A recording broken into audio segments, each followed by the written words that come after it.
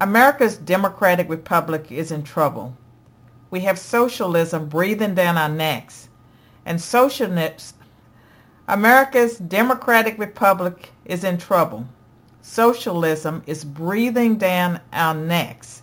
And in case you don't know, socialism is an economic and as our guests will tell us, a cultural system that's bigger than government just owning the means of production and the natural resources. Socialism is a stepping stone to communism. It's failed in every nation that's tried it, and unfortunately, many Americans are warming up to the idea, especially our young people. So joining me today to discuss socialism, what's taking place in America, and his latest film is Dinesh D'Souza, who has been called the master of conservative film genre. He's here to discuss socialism and his latest film, Trump Card, which will be released on October 9th. So Dinesh, welcome back to the Be the People Show. Carol, it's always a pleasure. Great to be on the show. And tell our listeners why, in fact, I read that you've said that this is your most important political film. Is that accurate, that you would say that it was more important than the two previous films that certainly had an impact on America? I think it's my most important and best film for really two reasons. One is that the country is really hanging in the balance here. The Democratic left has unleashed a fury of fanaticism and lawlessness that I think is without precedent, at least in my adult lifetime. And so the stakes are higher. I think the second thing is that we've got with Trump this very unusual political leader, not someone that we would have chosen in advance, not someone who even seemed to have the conservative credentials, perhaps not even the temperament to be the leader in a difficult time, and yet who's proving to be an unbelievably resourceful fighter. And so that's why I titled the film Trump Card. It outlines the threat, which is socialism, the left's desire to move us in the direction of socialism, and then Trump as the leader of the anti-socialist movement. And so, Dinesh, a lot of our listeners, they hear us talking about socialism, but they may not know exactly what it is or why they should be concerned. Would you tell our listeners your experiences with socialism? I grew up in India under socialism. India became a socialist country upon becoming independent. And when I was a kid, I remember a couple of features of socialism that stood out in my mind. One was the family ration card. We had a ration card, and that would set a limit on how much rice and cooking oil and sugar and other basic necessities our family could buy. So that's the first feature of socialism. It rations things, it creates scarcity, and then it sets limits. Also, our family was on a 7-year wait to get a phone. Think about this. You had to wait 7 years for the government, which owned the phone company, to provide you with a phone. And this shows how backward India was in those days. And of course, India was also the begging bowl of the world. Now, India is doing better today, but why?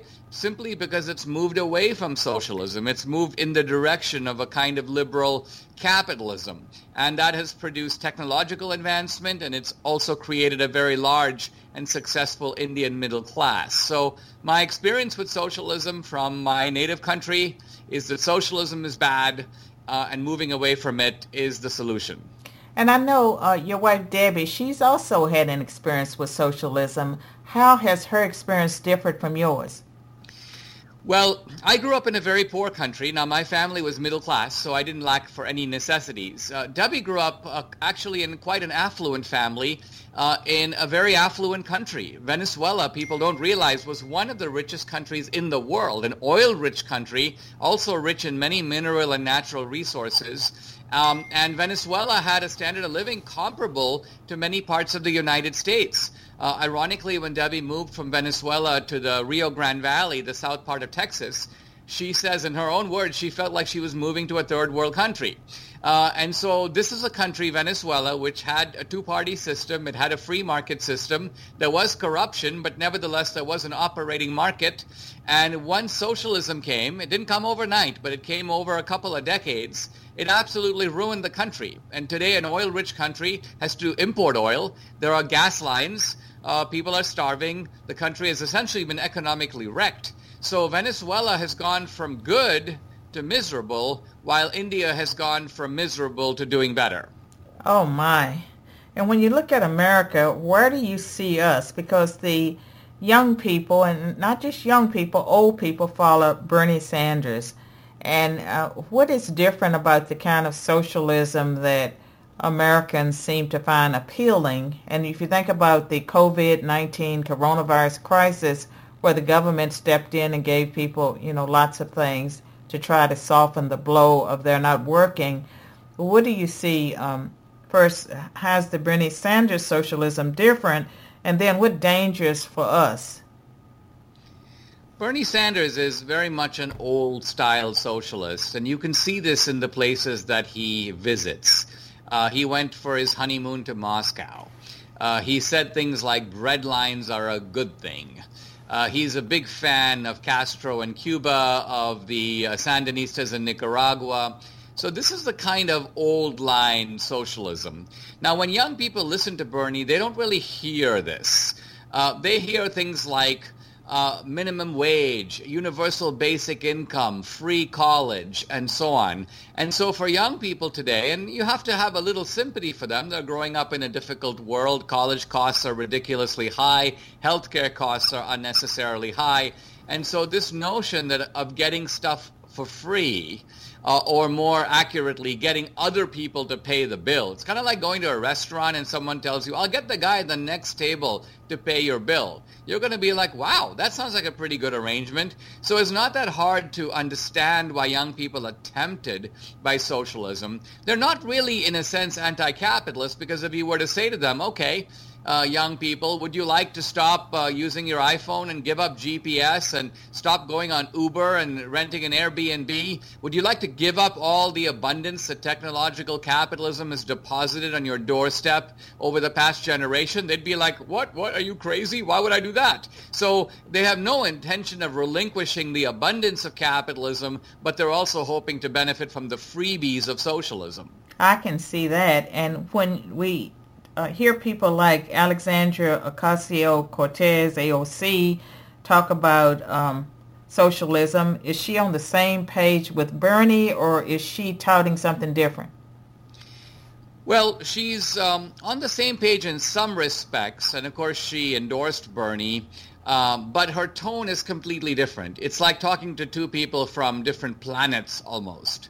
Bernie has the kind of earnest, kind of Rip Van Winkle whine of, it almost feels like this is a guy who's been asleep for 30 years and has woken up, is really surprised to see people using cell phones.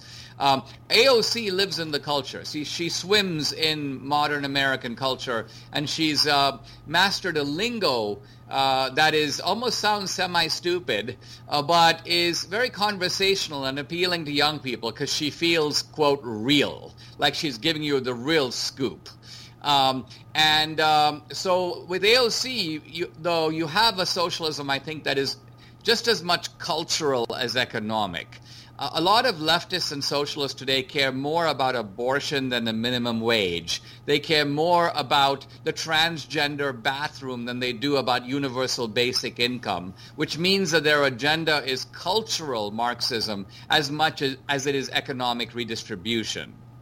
That's good. Those are excellent points. We're going to take a break, and when we return, I'd like to get into just some of the chaos and anarchy that we see taking place in America, just how that relates to the socialist agenda.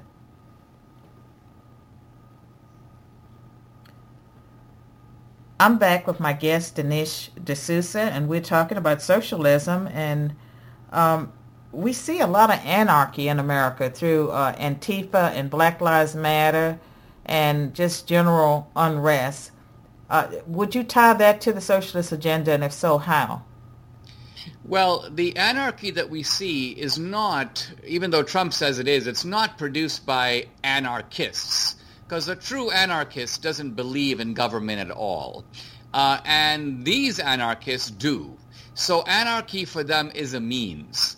And by means, what I'm saying is that they're trying ultimately to break down the existing system so that they can create a new type of state and a new type of culture. Their anarchy is only the road of getting from here to there. So their agenda is socialist. In the long run, they want a strong centralized state. In the long run, they even want cops. So they just want the cops to be their cops. They want to be able to unleash their cops on us. They want a politically correct police force that can be trusted to do their bidding, so that when they break the law, it's no big deal. And when we break the law, even if we don't break the law, they can still put us in jail. And do you see that more like totalitarianism, what they want, and then the socialism that you see taking place in America? I would argue that it has Marxist roots. What would you say about that? Well, the left will emphatically deny that they are trying to impose the authoritarian socialism of Mao and Lenin and Stalin. They insist that they want democratic socialism, which is to say socialism that has the moral backing of the idea of democracy. And it's true that they want to create this kind of majority coalition of oppressed victims. The reason they divide society into rich versus poor, black versus white, male versus female, straight versus gay, legal versus illegal, is they're trying to create this sort of 51% majority made up of supposed victims from all these different groups. But their goal is that once they get that majority, they can then loot and oppress the remaining 49%. So they're hoping to achieve, you may say, a socialist result through a democratic means. Now, one of the things that Orwell points out George Orwell, in his books, is that democratic socialism somehow always pushes in the direction of authoritarian socialism. So initially they talk about raising the minimum wage, economic redistribution, and living wage, but pretty soon they're starting to tell you what to think, what to say, try to get you fired from your job because of what you believe, trying to control the churches, trying to control the family. So socialism might begin in a sort of democratic way, but pretty soon it takes on an authoritarian tinge. And why are they tearing down the historical figure, the statues, and burning down buildings and trying to erase a lot of America's past and history? Why is that a threat? Well, once again, we turn to Orwell. Orwell's point is that ultimately socialism has to come with a narrative, and the narrative is a kind of a story. And the story is that things used to be really horrible while all the religious, patriarchal fanatics were running things. And now we have to liberate society from all that. We've got to sort of make what was down now come up.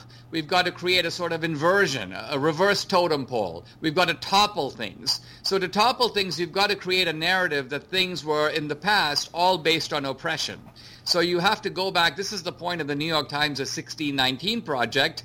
It's not enough to say that America's racist now or that it was racist 50 years ago. You've got to show that it goes all the way back, not just even to the founding, not just to 1776, but all the way back to 1619 when the first Europeans set foot on this continent. So this is the idea of trying to create a storyline. I think at the end of the day, it's a completely bogus storyline with grains of truth but large doses of fabrication and falsehood. But nevertheless, it's a storyline intended to justify the political agitation that's going on now. Right. I can see all of that. And I want to get to your film very soon. But why do you think so many people today find socialism appealing? Is it because of the colleges and universities, or is there something else at work? Is it because the media has joined forces with the left? Is it out of ignorance, or do they actually know, pretty much what they want? I think a good part of it does come out of the schools and universities. When I was a student a generation ago, the colleges were liberal. They had a liberal tilt. But there was genuine debate on the campus. I could have named off the top of my head a dozen prominent conservative professors in the Ivy League. It's hard. I'd be hard pressed today to name even one. And so what I find today when I speak on campus is that you have young people who have never heard the conservative side of the argument. When they hear it for the first time, they look at you as if though you're from Mars. And that's because their professors have ultimately done them a grievous injustice, have not actually exposed them to ideas, have not taught them to think critically. And so this is a terrible problem in our culture. Now, at one point, the craziness was confined to the campus. But now it has spilled out. It has metastasized onto the street. And so one could almost say that academia is the theory and Antifa is the practice. The kind of same crazy people who are harassing people in restaurants and breaking shop windows, these are the people who have been taught really a load of lies by many of their teachers and professors. Well, I know that you have been very active on the college campuses through Young America's Foundation and various conservative groups speaking to those young people, and you find them persuadable when you actually get in the room to debate them, or what do you think? Some of them are persuadable in the sense that in some ways it's better if someone hasn't heard an argument and they hear it for the first time, because it really hits them like a thunderbolt and they go, wow, I never heard it that way. I've got to really think about that. Now, that's one group of people, but there's probably a larger group, and what has happened to them is that they have been inoculated not to listen. Their professors have basically told them that if Dinesh shows up on the campus, don't really listen to him. Why? Because his motives are bad. He's a bad guy. And so therefore, even though he may sound reasonable, this would be a little bit like the serpent in the garden. You've got to close your mind to this, because ultimately the ideas that you're hearing are being used to justify racism and misogyny and oppression. So by giving people this line, this propagandistic line, it turns young people into intellectual sort of automatons where they listen to you, but they're not really hearing what you say. Right. We're going to take another break, and when we return, I want you to tell us about Trump Card and what your hopes and aspirations are for the film and for our country.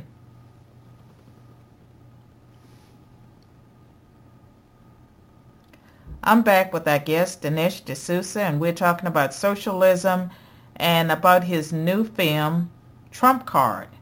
And so tell us about this film. And I know that your first film, I believe, was Obama 2016. Was that the first? That was the first one. This is number 5, and this is the only film that I'm releasing straight to video on demand. And by video on demand, I mean you'll be able to watch it on Apple iTunes or Google or Amazon Prime, a whole bunch of platforms. And you can watch it on any device, your big screen TV, your computer, or whatever. I wanted to release the movie in the theater, but many theaters are still closed. I didn't want it to be where some people could see it and other people couldn't. And so that's why the difficult decision to release it straight. But this way, people all over the country can watch it at home. That sounds great. And I assume that if people want to do a special screening, that they can organize that, and you have people that can help them do it. For sure. We used to do these theater buyouts and things, and we're not doing it obviously this time because we're not in the theater. We'd like people to download and kind of own the movie, and there's also, of course, the physical DVD as well. The movie is loosely based on my book, The United States of Socialism, but a book and a movie are two very different things. A book is a sort of intellectual argument with references. A movie is an emotional narrative, a kind of journey. And so this film, like some of my previous films, has elements of drama, of suspense, of tragedy, of horror, and then of inspiration. I think it's in a way perhaps my most moving film, in that it will give people a sense of why they should stand up for America and what the threat really is today. Well, I know that a lot of thought goes into the naming of a film, and so you named this film Trump Card. Can you say a little bit about why you chose Trump Card? It was Shakespeare who said of Julius Caesar that he stood bestride the world like a colossus. In other words, he was a giant figure and everything radiated around him. I think it's very clear that this election is all about Trump. Biden is a sort of stand-in cardboard figure. All the people who will vote for Biden will be voting against Trump. So Trump defines the debate.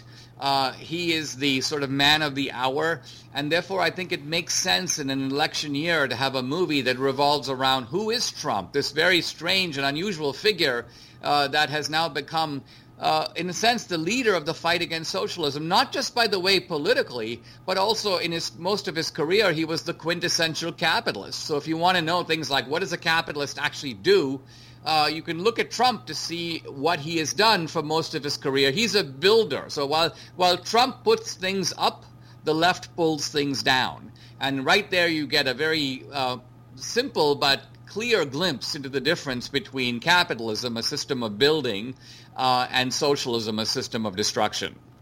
And I know that a lot of conservatives will rush out and watch the film, but what will they see?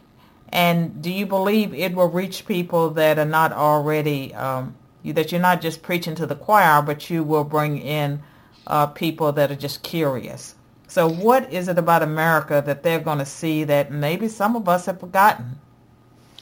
I think that the film is really made for conservatives and well-meaning independents. I think there are lots of people who are interested in these topics. And by the way, there's actually nothing wrong in preaching to the converted. Think about it. That's what preachers do every Sunday. The converted need to be nourished in ideas, motivated, fired up. Part of an election is decided by the level of enthusiasm on each side. We can be safe in thinking that the level of enthusiasm for Biden is about the same as the level of energy in Biden himself, which is to say low. The enthusiasm for Trump, I think, is running high. And there are lots of independents. I mean, working class people of all races are now up for grabs. This used to be a safe constituency for the Democratic Party. It was part of FDR's constituency for many, many years. But now a lot of these people want to learn more about politics. They feel like something has gone deeply wrong, and my films are sort of the perfect way for them to understand what's going on and what they can do about it. That sounds great. And so October 9th, it'll be available on all the various platforms that you mentioned? Yes. I mean, people can just go to trumpcardthemovie.com. That's a pretty good place to see a kind of list of all the various platforms. You just kind of click where you want to go, and boom, you can watch the movie. So it's very simple. Or you can just pull it up on your TV. There'll be many different ways to watch it, and trumpcardthemovie.com is a good place to start. And will they have an opportunity to review the film after they watch it on Rotten Tomatoes or any of those platforms, or is it handled differently? For sure. I mean, Rotten Tomatoes typically has been set up for films that are in the theater, but there are all kinds of places where you can put out reviews and comments about the film. So we hope people will do that and just hashtag TrumpCard, so we'll be able to see them and share them. So that my movies, interestingly, have been very well rated by the audience. They do annoy the left-wing critics, but I think the reason they annoy them is precisely because they are effective. And while I have you here, I understand that you have a new movie called Infidel. Is that correct?